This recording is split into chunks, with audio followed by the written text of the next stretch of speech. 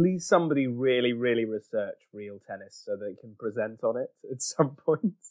I really want to understand that sport because apparently a lot of the pros, because I went down a rabbit hole, but apparently a lot of the modern pros in real tennis start off in a pro squash player background before they move into real tennis. Apparently the real tennis ball is much heavier than a tennis ball. Yeah, well, it's not much heavier. It's, what is it? It's 7.5 ounces instead of 7 ounces, I think. Oh, right. Whoever was... but it doesn't bounce nearly as much, that's the thing, because it's made of a different material, and I think the weight is distributed slightly differently.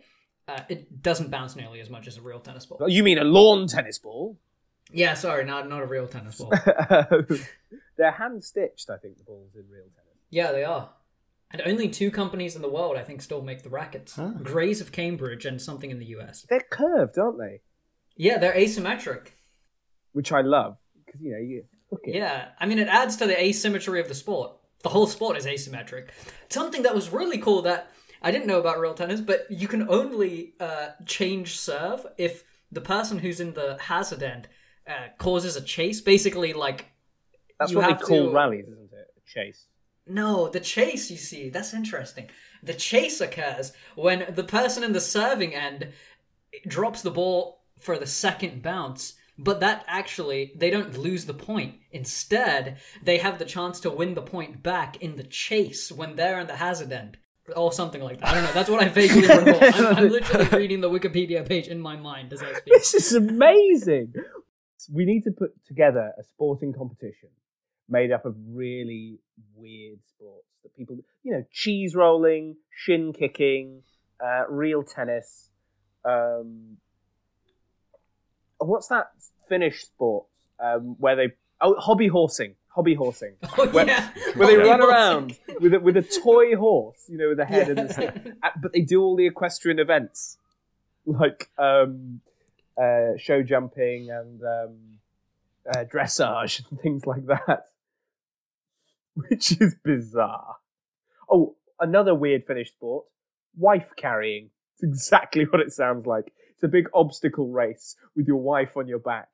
And the prize is you win your wife's weight in beer. Wow. That sounds great. Let's do that. It sounds hilarious.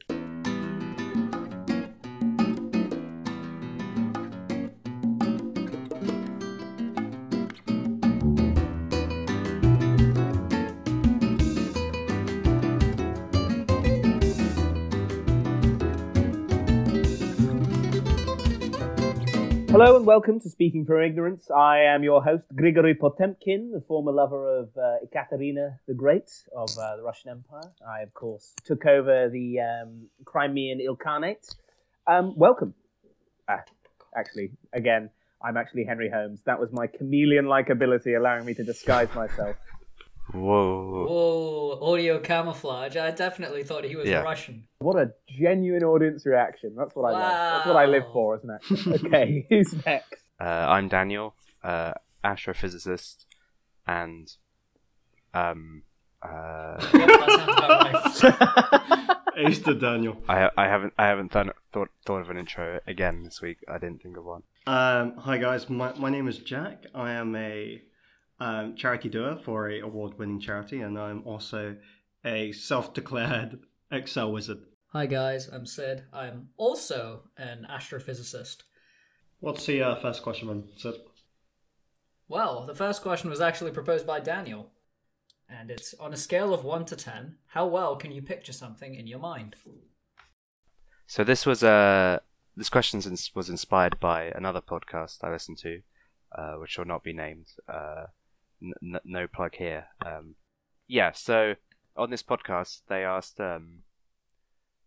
they were talking about differences in the way people, like, their mind works and pictures things and visualizes things in their mind. So they used this question to sort of start off the conversation, which was, on a scale of 1 to 10, how well can you picture something, I don't know, like an apple in your mind? So, like, with 1 being, like, extremely, like, you can't physically picture something in your mind. It's just you know what an apple is, you know what it looks like, but you can't like bring that image into your mind. And 10 is where like the apple is basically, you close your eyes and it's right there in front of you. To be honest, I'm much closer to the 1 end of the scale. Yeah, I'd say I'm close to the 10 end. Yeah, if you say 10 is you close your eyes and see it, that's 10. Yeah. Because I'm a Really? very visual learner. I really Yeah, struggle wow. to picture things in my mind. Well, really struggle. throughout our entire degree, I basically got through courses by being able to picture things and move things around in my head, and like looking at things from different angles, for example. Yeah, no, I think I'm. Otherwise, I pretty don't much get exactly it. the same. I'm not Yeah, very good at maths. Yeah. You know, before I'd thought about this, I just assumed everyone thought in the same way. Yeah, me too. Yeah, like I didn't realize that some people couldn't picture things in 3D and move things in that, like visualize and be able to move things in their head. Until I spoke to someone who was like, "No, you're the weird one." Yeah, I can do that. I only picture things in monochrome. Oh, you don't? So you don't see color at all? In my mind, no. apart from when I'm asleep, when I'm dreaming. When I'm dreaming, those images are as crisp as the reality I experience on a day-to-day basis. But in terms of just consciously using that ability, if I were to close my eyes and attempt to sort of bring an image to the forefront of my mind, I really struggle with that because it's normally just black darkness, and then I have to really sort of concentrate to bring any sort of image out of that. That's interesting. Yeah, Jack, what about you? Yeah. Wait, hang on. Okay, so like this is really difficult because I have no idea like what you guys normally experience, but like for me it is always black, right? And I'm not like none of us actually... do know what each other experience Okay. because we can't. Yeah, so maybe starting with Jack, we each go around, and when you, for example, I think picturing an apple is a pretty easy exercise, but if you want to start, Jack, try and do it, and then just try and relay to us what you quote unquote see or don't. Like try to tell us what your thought process is without obviously dissecting it too much, because that's going to contaminate the experiment. But if you just naturally try and picture something in your mind, what do you actually see? I mean, it all feels very fuzzy to me. I can picture people and things and places that I've been and seen before. But if you're talking about like abstract ideas like apples, right, or I don't know, tables or chairs, right? I can think of a chair that I've already seen before, but trying to think of a like hypothetical table or chair or even apple, that's something that's like almost impossible for me. Right. So you can't like create new images in your mind. No, not at all. What about you, Holmes? I'm pretty much in the same boat as Jack, actually, because I remember because it's a big thing that lots of actors use as part of their process is sort of summoning an image into their minds, or some actors actually who are really gifted at this kind of thing will actually overlay the space, the fourth wall especially, with what they imagine that wall to look like, and so they literally will not. They'll be aware the audience are there because it's not psychosis, right? It's not psychosis, but they know where everything is on this wall. Whereas I don't see it at all. I'm very aware that the audience are there. The one time I have used imagery as a sort of exercise, it was when I was doing a First World War play, and I managed to visualize the Somme, but that's only because I've seen hundreds and hundreds of photographs of that as part of my research. So I think actually what I did was just call to mind one of the photographs rather than... Mm-hmm. Yeah, interesting. So I'd say, going back to the apple example, if I try to picture it, I think I can picture it quite well. Like, I can physically see the apple. Like, I can tell it's green, it's got a little stalk, it's got a label on it. I don't know what the label says. Like, that's a bit fuzzy. And I'm not really sure where the apple is. It's on a table, but don't know what table, where the table is. It could be a wooden table or a marble table. It's vague and changes. But the actual image of the apple is pretty solid. Well, maybe not solid, but... as solid as it could be in your mind. Yeah. That's why I'm saying I'm more like a 8 or a 7. That's crazy. Because it's not like... Well, I can't. Yeah. So, first of all, apples are red, not green. Yeah, mine's green.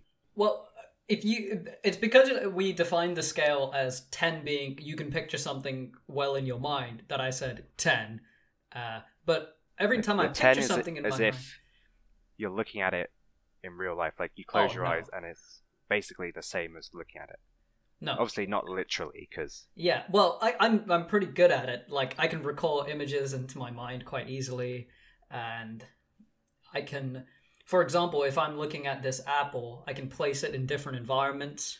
I can look at it from different angles. I can see how light shines on it from different places and basically move the little glare square, I guess. Yeah. You move it around in Blender, right? The thing is,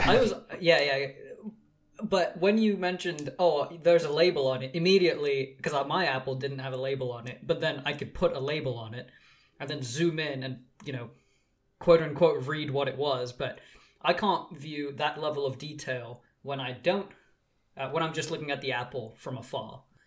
So your mind has a zoom and enhance function. Well, yeah, that's what your mind should do, right? You should be able to just go in and just edit things and then go back out. But when I imagine the zooming in on the label, it's a totally separate thing. It's a different... I go into a different zone to zoom into the label, and when I zoom back out, the label is there, but it's blank again. I don't know if you've done many spatial reasoning tests and things like that, but I'm very good at them. Despite the fact I can't picture something in my mind and turn it round, I am actually quite good at that. Yeah, no, what I will do is, generate the shape in 3D and then turn it around in my mind. Yeah. And then see if it's the same, basically. But it's super interesting about the whole rotating thing, because, I can't imagine, picking things up and, moving shapes in my mind, but I can still play Tetris, right? I can see a shape and I know if I turn it, it's going to be like that, but I won't necessarily be able to imagine moving it. Yeah. Yeah. Yeah, I'm the same. Can you feel the apple? Do you have the sense of touch when you go to reach for it? Because I can feel it as if it was here. Obviously, I'm not activating those parts of my fingers, right? I'm not actually feeling it, but I sense the feeling as if it were there. No, I can't really feel it in the same way as I can picture it. I know the sensation of an apple. I can sort of abstractly know what the feeling would feel like, but I'm not actually which I guess is sort of similar to what you go through with visuals. You're you know what a thing looks like, but you can't actively see it in your mind. Yeah. So can you, Jacques and Holmes, can you feel an apple? I weirdly can, but it's something that I just am able to do, but it's quite tactile. I mean, it has a direct. I'm actually quite a good mime because I know where everything is in space. I can track all of the objects in inverted commas that don't actually exist. I do remember a tutor of mine in first year. I was doing a scene, and a sensible person would have just gone and got a cup and gone and got the other props from around the studio. I didn't know. I just mimed them all, and she went, "Okay, I've got notes for you on the acting, but that was a masterclass in mime." I was like, "Oh, thank you." Yeah. What about you, Jacques? Can you feel apples? That's a great question. It's something I've not really thought about before, but now that you say it, I mean, yeah, definitely. I can definitely imagine the texture of an apple and the texture of silk and cloth and then rock. But it's not crisp clear, just how it's so clear my imagining of objects isn't crisp clear either. Just to kind of illustrate that a little bit more, when I was imagining the apple, it was no more than a mere outline that a child could draw and a little stalk, and then that was it. I'm much better at visualizing the feeling of things than I am visualizing the actual object, in my mind. So if I picture the apple, I can give it color, but I have to actively think to give it color, and it's more I'm looking at segments of the apple, and then my mind is moving pretty quickly, coloring it, filling in the blanks, right? I can picture it, I can move it, and I can do all this manipulation and whatever, but feeling an apple is second nature to me in my mind. So is it the physical feeling, or is it the sensations of that you associate with an apple? Well, I can imagine running my finger over the stem, or if there's a leaf, that, or over the actual skin, if there's any surface imperfections, that, how hard or soft the apple is, the bottom, like a little spiky bit. And you do that in your mind? Because I find that I when I do that, I'm quite tactile. It's associated with my actual. As I said that, hands, in my mind, I things. moved around the apple to feel it. Same. So it's almost like my camera has the sense of touch and smell and hearing and all that sort of stuff. Yeah, I can picture those individual bits of the apple, but I can't really feel them in the same way as I can visualize them. I'm gonna totally flex here. I can visualize it, feel it, smell it, even taste the apple. But can you hear the apple, though? I can, actually. I can hear the crunch of the apple. I can hear it as it falls out of a tree. Yeah. Sound, I'm also quite good at recalling and imagining. Like, I can hear crunch of someone biting into an apple. Yeah. But I have a pretty musical background, so that might be... Yeah, like music, I can, like, recall in my mind. I sometimes, like, say... Yeah, I can, like, play entire pieces in my head. And it won't play an entire song. Yeah, it won't... Obviously, it's not the same quality, right? But to me, it sounds the same, because that's how I perceived it. And I think I have a pretty good musical memory. What goes on in your mind when you read a book? Specifically a fiction book? Because for me, I will actually picture the scene in my mind. Yeah, me too. The characters and stuff, and will give them individual voices and different things. Oh, okay. I try to give them individual voices because I like training things like voice acting on the side, but it's hard for me to give them individual voices because when I'm reading a book, I don't hear the characters. I hear them through the narrator.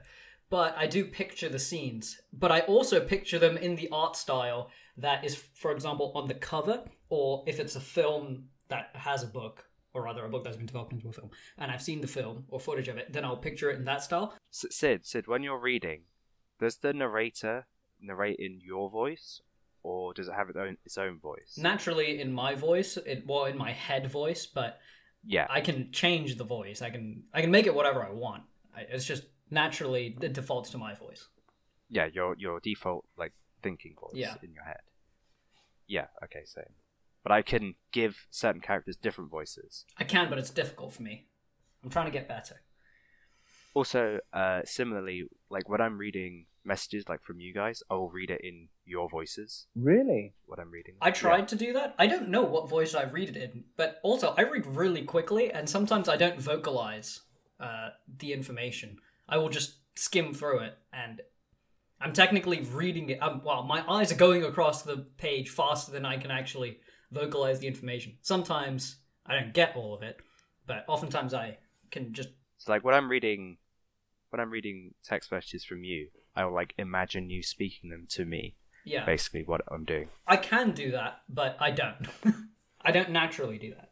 I wish more people did that because you get so much more from it if you infer the tone. Because exactly. Sometimes you'll read a message and if you haven't really thought about what the tone of the message is, you just read it as though it's perfectly genuine. Well, that's odd. Or something comes across as cold when it's not meant that way. For me, when it comes to reading, it's just words. It's just like my own internal voice, just reading out loud. Do you read fiction, Jack? Or do you just all business now? I used to read fiction, but now it's entirely non-fiction. Really? Too much entirely? Business. So, Jack, you said things are just words to you when you read a book. I don't know how much this makes sense, but do you watch a lot of films? Yeah. Or series or TV shows, things like that? I do. Can you remember them? Like, can you play them back in your head? Like, if you really try. It doesn't have to be perfect, obviously, but can you sort of remember scenes from it that were really iconic? Definitely. Okay. See, that's interesting, because you can remember things visually, but you can't create an abstract concept. Okay, cool. But if the image of an apple had really implanted itself, really made an impact, then maybe you would be able to remember something like that as well. Yeah. What about you, Holmes? I'm more similar to Jacques, but I tend to sort of think in terms of really striking stills, in terms of my visual memory. But I have I have a very good memory for dialogue, which is fortunate given my profession. I mean, that's also something that I have improved over the last 4 years. No, because, like my memory for specifically reading, my memory of specific quotes and stuff isn't that good. But so when I'm like recalling a plot of a book or something, I will picture the scenes that I imagined in my mind rather than remembering specific quotes. Or I saw a very interesting interview with Bernard Cornwell, the author of numerous historical fictions and who famously wrote the Sharp series.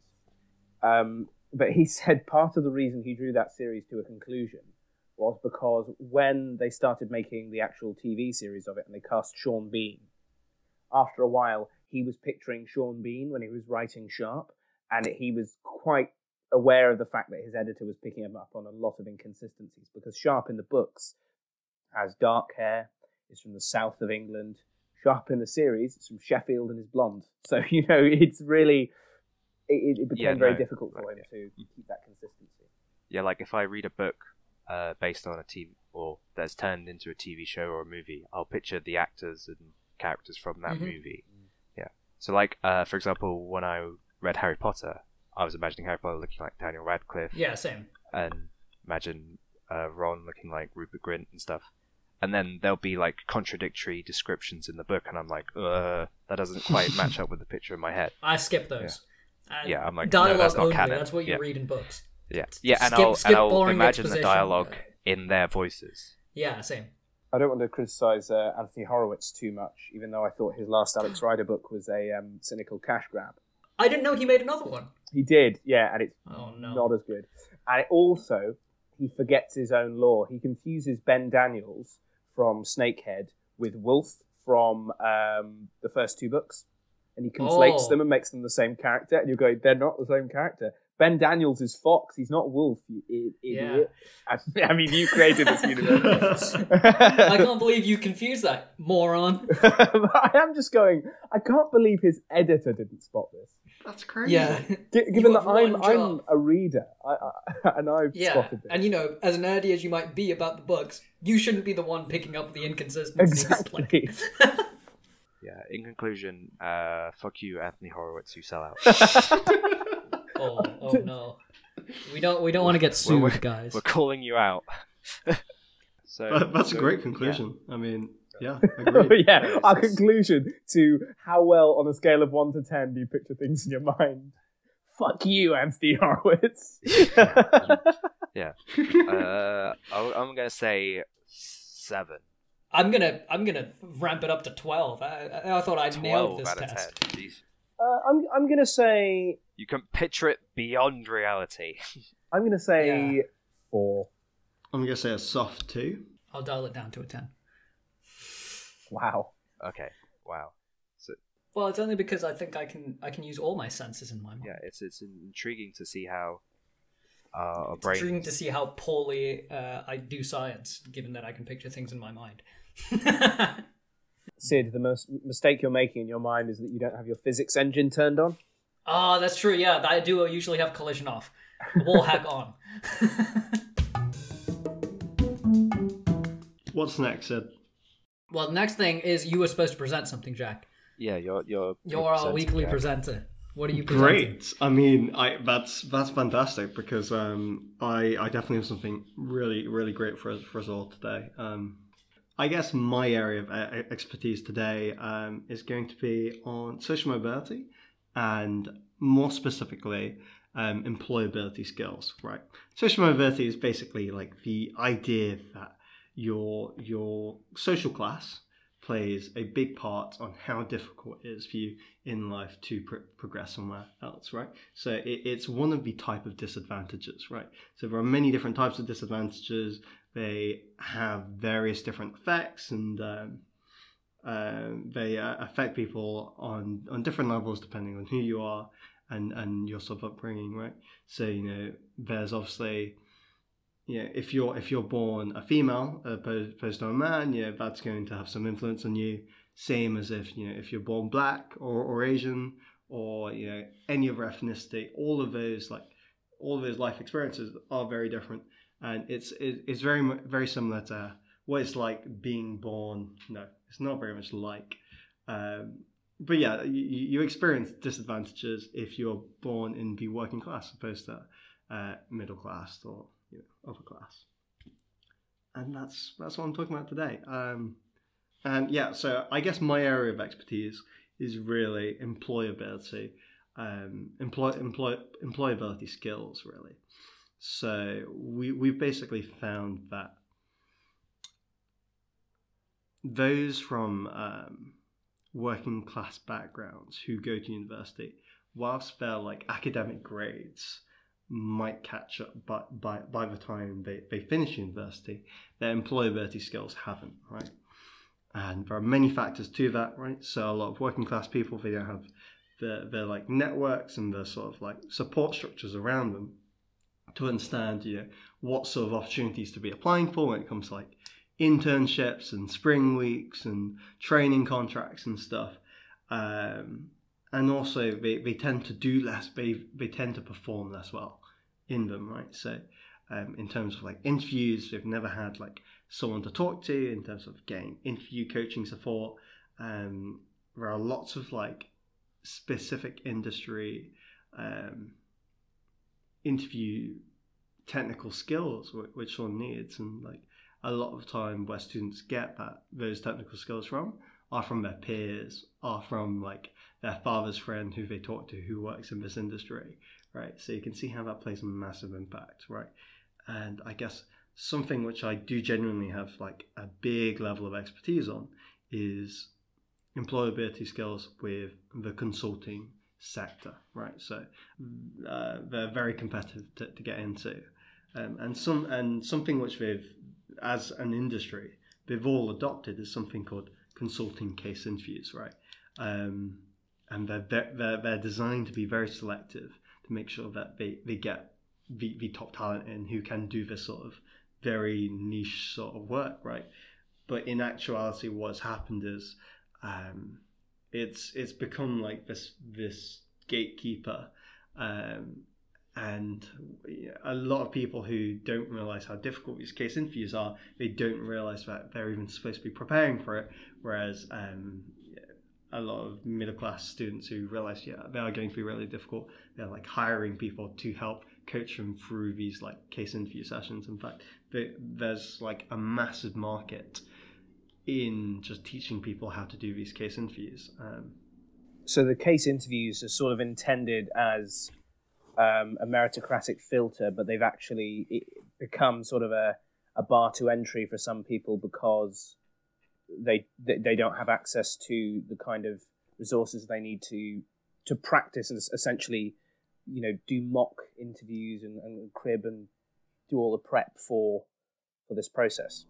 Definitely, that's it. And there's a lot to it. I've basically worked with the charity that I work for to develop this 7-part course to just give people this crash course on how to do them correctly. But it's really difficult because a lot of the websites where the resources exist, they are behind paywalls, right? Or there'll be a few free trials and then it'll encourage you to pay. So it's really disheartening for my students when they're putting in all this work and they're trying really hard, but they know that those kids who can just throw money at this problem, they can tackle it significantly easier. So I've got a question, Jack. What do you think universities can do better to balance the playing field? And as a follow-up, is it something that should be focused on even earlier, since some people don't even go to university? Oh, definitely. I think you should focus on it from secondary school and stuff. I mean, I had careers advice in secondary school as well. But, we I don't know all about ignored you that. guys. I remember it being tragically bad and not really. No, I knowing... absolutely hated it. So Jack, from being in the industry yourself, what can people actionably do to make it better? Okay, cool. I guess there's a lot of parts to that question. Let's just break it down. So initially you asked me about universities and what universities can be doing to make to make the sort of like playing field easier. And I think there's definitely lots of things that they can be doing, and there's a lot of things they can be doing on different levels, right?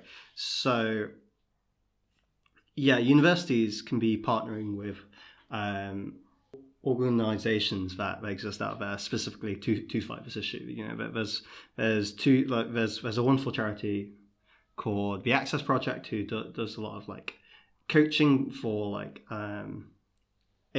between A-level students and university students, and A-level students lower. Same with a company called CoachBright, same with another organization called Define Gravity.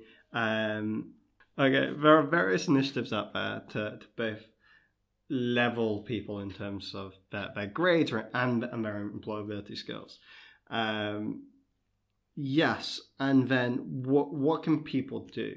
Well, if you're a person and if you work at a workplace, then I presume people have had to, people are hired to work at places, right? Which means you can help open that door to other people, right? So maybe you can go on Google and maybe you can find out what sort of charities exist in your local area, and you can get them involved with your workplace. And then Daniel asked about, Sid asked whether we should be doing this earlier. Yes, definitely, right? I don't think it's. I don't think it should just be the lucky few who reach the sort of like university level that should get access to these sort of things. I think it's everyone. And something which we're trying to do, which we're actually trying to compile sort of like a written brochure, like a magazine to give sort of boiled down like job advice to like young people. So that's like sixth form above. So any sixth former can kind of really go through and really understand, okay, these are like the options in front of me, right? I remember when I was a sixth former, I had no idea what sort of industries existed. I had no idea. For people outside the UK, sorry to interrupt, Jack. For people outside the UK, that's 17, 18, the end of school. That's right. Yeah, 12th grade, 11th and 12th grade, roughly.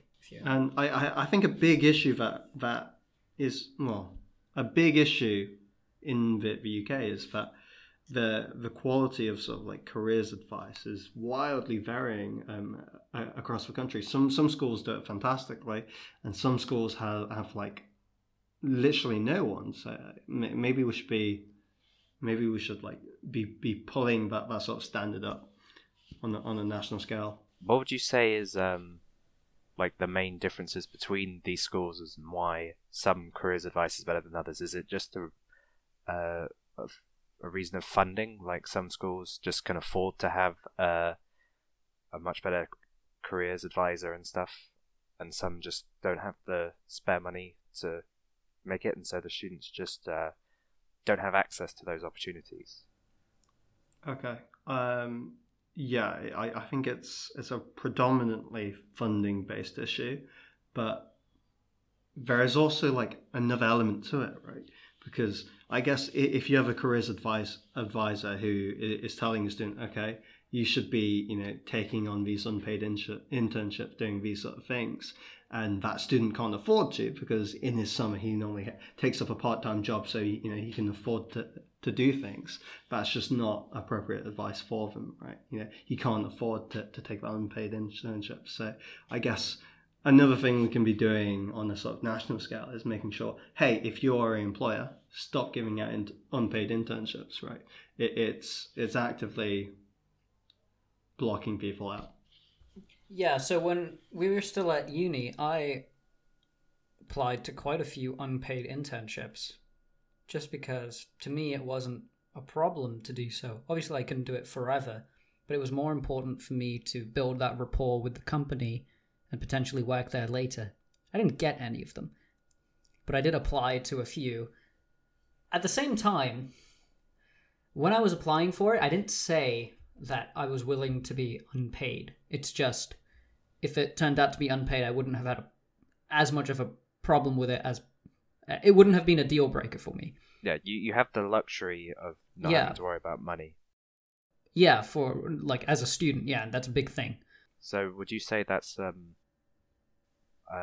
of the main reasons against unpaid internships, because it more favours more well-off students who can have the luxury of not requiring a salary or an income. So Yeah, there's a definite bias. Compared to poorer students who are maybe doing less technically skilled work, but they're doing a lot more of it to make ends meet. Definitely. Yeah, and the thing that really annoyed me was big companies, or at least companies that could afford to pay interns that chose not to, simply to cut corners because they could. I understand if you're a startup with 4 people, you can't afford to pay an intern. And if that intern chooses to work there, that's of their own volition. And, you're upfront about this is unpaid. And if they take it, they take it. But if you can afford to pay them, I definitely think you should. And make it clear that you are. Well, if you can't afford to be taking on work right now, should you be taking on work? I would say no. It depends. It depends if you advertise this internship. I often just emailed companies I was interested in and told them I'd be interested in working with them. I think it's okay if you have dedicated programs to educate people on what your business is, what you do, and why your business is special, right? But having unpaid internships, where someone is giving value to your company, I think that's actually wrong. It's a huge problem in the arts, and it is a huge barrier to entry for a lot of people. I don't really understand when you look at a lot of the top actors in the UK, for example, why people are ever surprised when they find out what school they went to. I mean, Tom Hardy, for instance, who people often sort of look at, they go, oh, he plays a lot of, rougher, down and dirty sort of he plays a lot of sort of criminal working class parts. He plays a lot of those. But he went to Drama Centre, and he went to, I can't remember if he went to Harrow or Eton, but I can't remember which one. But, he's one of the sort of... Money is not an issue. Yeah, he comes from a moneyed background. He's actually from what would typically be called an incredibly posh family. And actually he arguably takes parts that should perhaps go to working class actors. But you go, where are those working class actors? And they don't... there aren't as many of them as there arguably should be, given that even a lot of them don't get in the first place because, there isn't the outreach. There's a different attitude to the performing arts in a lot of comprehensive schools compared to the private system, because the private system can afford to invest in artistic pursuits.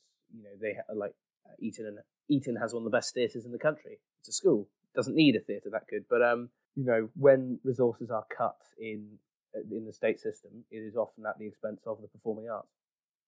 The issue is, Sid, because so many opportunities are just so oversubscribed, where you have hundreds of applicants per space, right? Even if you have one in 20 people who can afford to be unpaid for an internship, if they say outright, oh, yeah, I'm totally willing to do this unpaid, it gives no incentive for that company to have a paid intern, which is leading to this sort of gatekeeping. Yeah, it's an arms race. I don't think. But I don't think that's ever going to change. The idea that someone will want to work for a company for free, that idea is not going to go away. Right. But I do agree with you that companies should not advertise unpaid internships. I think I stand with you when you said that if someone's contributing to the value of their company but not getting anything out of it apart from quote-unquote experience, that is essentially a crime. But yeah, should it not be if illegal? It's not a crime, it's criminal to do that to people. Essentially work them for free. I had another question, Jack. Go on. Changing tack. Now, assuming that I'm a student who doesn't have very good employability skills, what's the best thing I can do? If I'm nearing the end of college or university, I'm going into the industrial world. I've never really written any good CVs. I haven't got good interview practice. What's like the best sort of actionable tasks I can do to prepare myself for that? Okay. This might just be me being a bit of a people person, but something which I think really helps is just speaking to people, right? If you aren't really sure what sort of industry you're interested in, and I imagine you probably aren't. Most people don't know. That's perfectly okay, but it just means that you have to speak to a few people, obviously. A lot of affluent young people can, just go to their families and see, okay, who in my family network knows someone who works as a actuary, let's say, and can I set up a conversation with them, or who do I know who is a lawyer? Let's talk to them. But you might not have that sort of opportunity. That's okay. There are organizations out there which you can Google. I can't name them because obviously one of them I am going to work for, and then the others will be our competitors. But yeah, you can find those. Something that I think is really useful is mentorship, right? So you can get mentors through charities like that, but also you can find them by yourself. So when I was at university, I knew that I was interested in the charity sector. I knew that I was interested in this field, right? So I reached out to various people in this industry. I talked to them. I talked about their experiences, and I talked about their sort of like journey up there, right? And I guess what was doing really, I was kind of just looking at them and be like, hey, help me. Like, I just need a hand up. I have no idea what I'm doing. Can you please just show me how? And then I spoke to them, and they wouldn't, they wouldn't be able to really help me. They couldn't help me up any more than I could really help someone else up right now. And the thing is, you kind of have to find your own way. So you have to go out there, find out what exists, what interests you, and think, okay, what does my CV look like now? And what do I need to do to make it look like the perfect candidate, right? So when I do CV reviews, I think there is the stuff you can change now, right? So there are the typos and the imperfections and the silly formatting that you can fix. But long-term changes, you do have to go away and you've got to think about and do yourself, right? So I see a lot of CVs where they're just lacking in leadership experience, and that's okay. But you got to think, okay, what can I do between now and the next 5 months to get that leadership experience? Maybe that's going back to university and applying for that president position or the treasurer position in a student society. Maybe that's starting up your own student society, or it's doing X, it's volunteering for its charity. It could be anything, right? It really depends on what your interests are, and it depends on where you want to go. But I think a great place is to start having a few conversations, working out where do you want to go, and trying to work out with someone else what you might have to do together. Okay. I've got the opposite question. So no longer as a student, but let's say I'm interested in helping people get into my field. I could be whoever. I'll say focus on the UK at first, and then maybe some more broader things. What can I do if I actually care about getting people to a high level of employability, leveling the playing field for everyone? What are some things that I can do to help that? You should Google social mobility charities, or maybe even social mobility coaching charities. But yeah, I think there is a load of good that mentorship can do, and it's something that you should keep an eye out on. What else can an everyday person do? There are a lot of insight days and open days at various companies and stuff. You should try and look out and see if you can get involved in that, right? Something which is really fantastic for increasing sort of applicant diversity is just having a diverse set of people at open days, right? So I've been to countless open days where, you know, the entire panel is going to be like, yeah, old white men, just nothing but, right?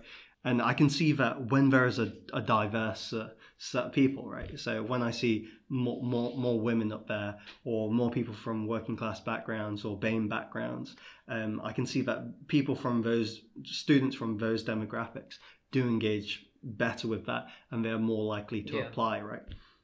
Yeah, it's something that's familiar, so they can latch on to that. Well, it's more like, okay, I can see that there are people like me who have done this. Yeah, exactly. I can do this too. So Jacques, sort of a concluding statement for you? I think diversity and inclusion is a really difficult topic. But as all things, it's just something really good to be aware of, right? So if you can think, okay, what is my employer doing to increase diversity and inclusion? Maybe you can find out what they're already doing, right? And maybe you can get involved in that. And if they aren't doing anything, well, maybe you can think, okay, what would I like my employer to be involved in? And can you start that ball rolling, right? Can you connect someone from that charity with someone in your HR department? Right. I think that's a good place to end the section. Thanks for listening to this week's episode of Speaking from Ignorance. Let me tell you where you can find us. We are on Anchor FM, Spotify, YouTube, sometimes. Belatedly. And other podcasting services are available. Except iTunes. Yeah, not iTunes. We're not on that. You can find us on Twitter, @FromIgnorance is the handle. You can email us any questions, queries, feedback at speaking.ignorance@gmail.com. Next week, the question I've got is, what's something new you've tried recently? Yeah, okay. Real tennis. It's going to be a real tennis podcast. I do, genuinely want to try it now. So do I. So do I. And the next presenter is me. Thanks for listening, everybody. See you next week.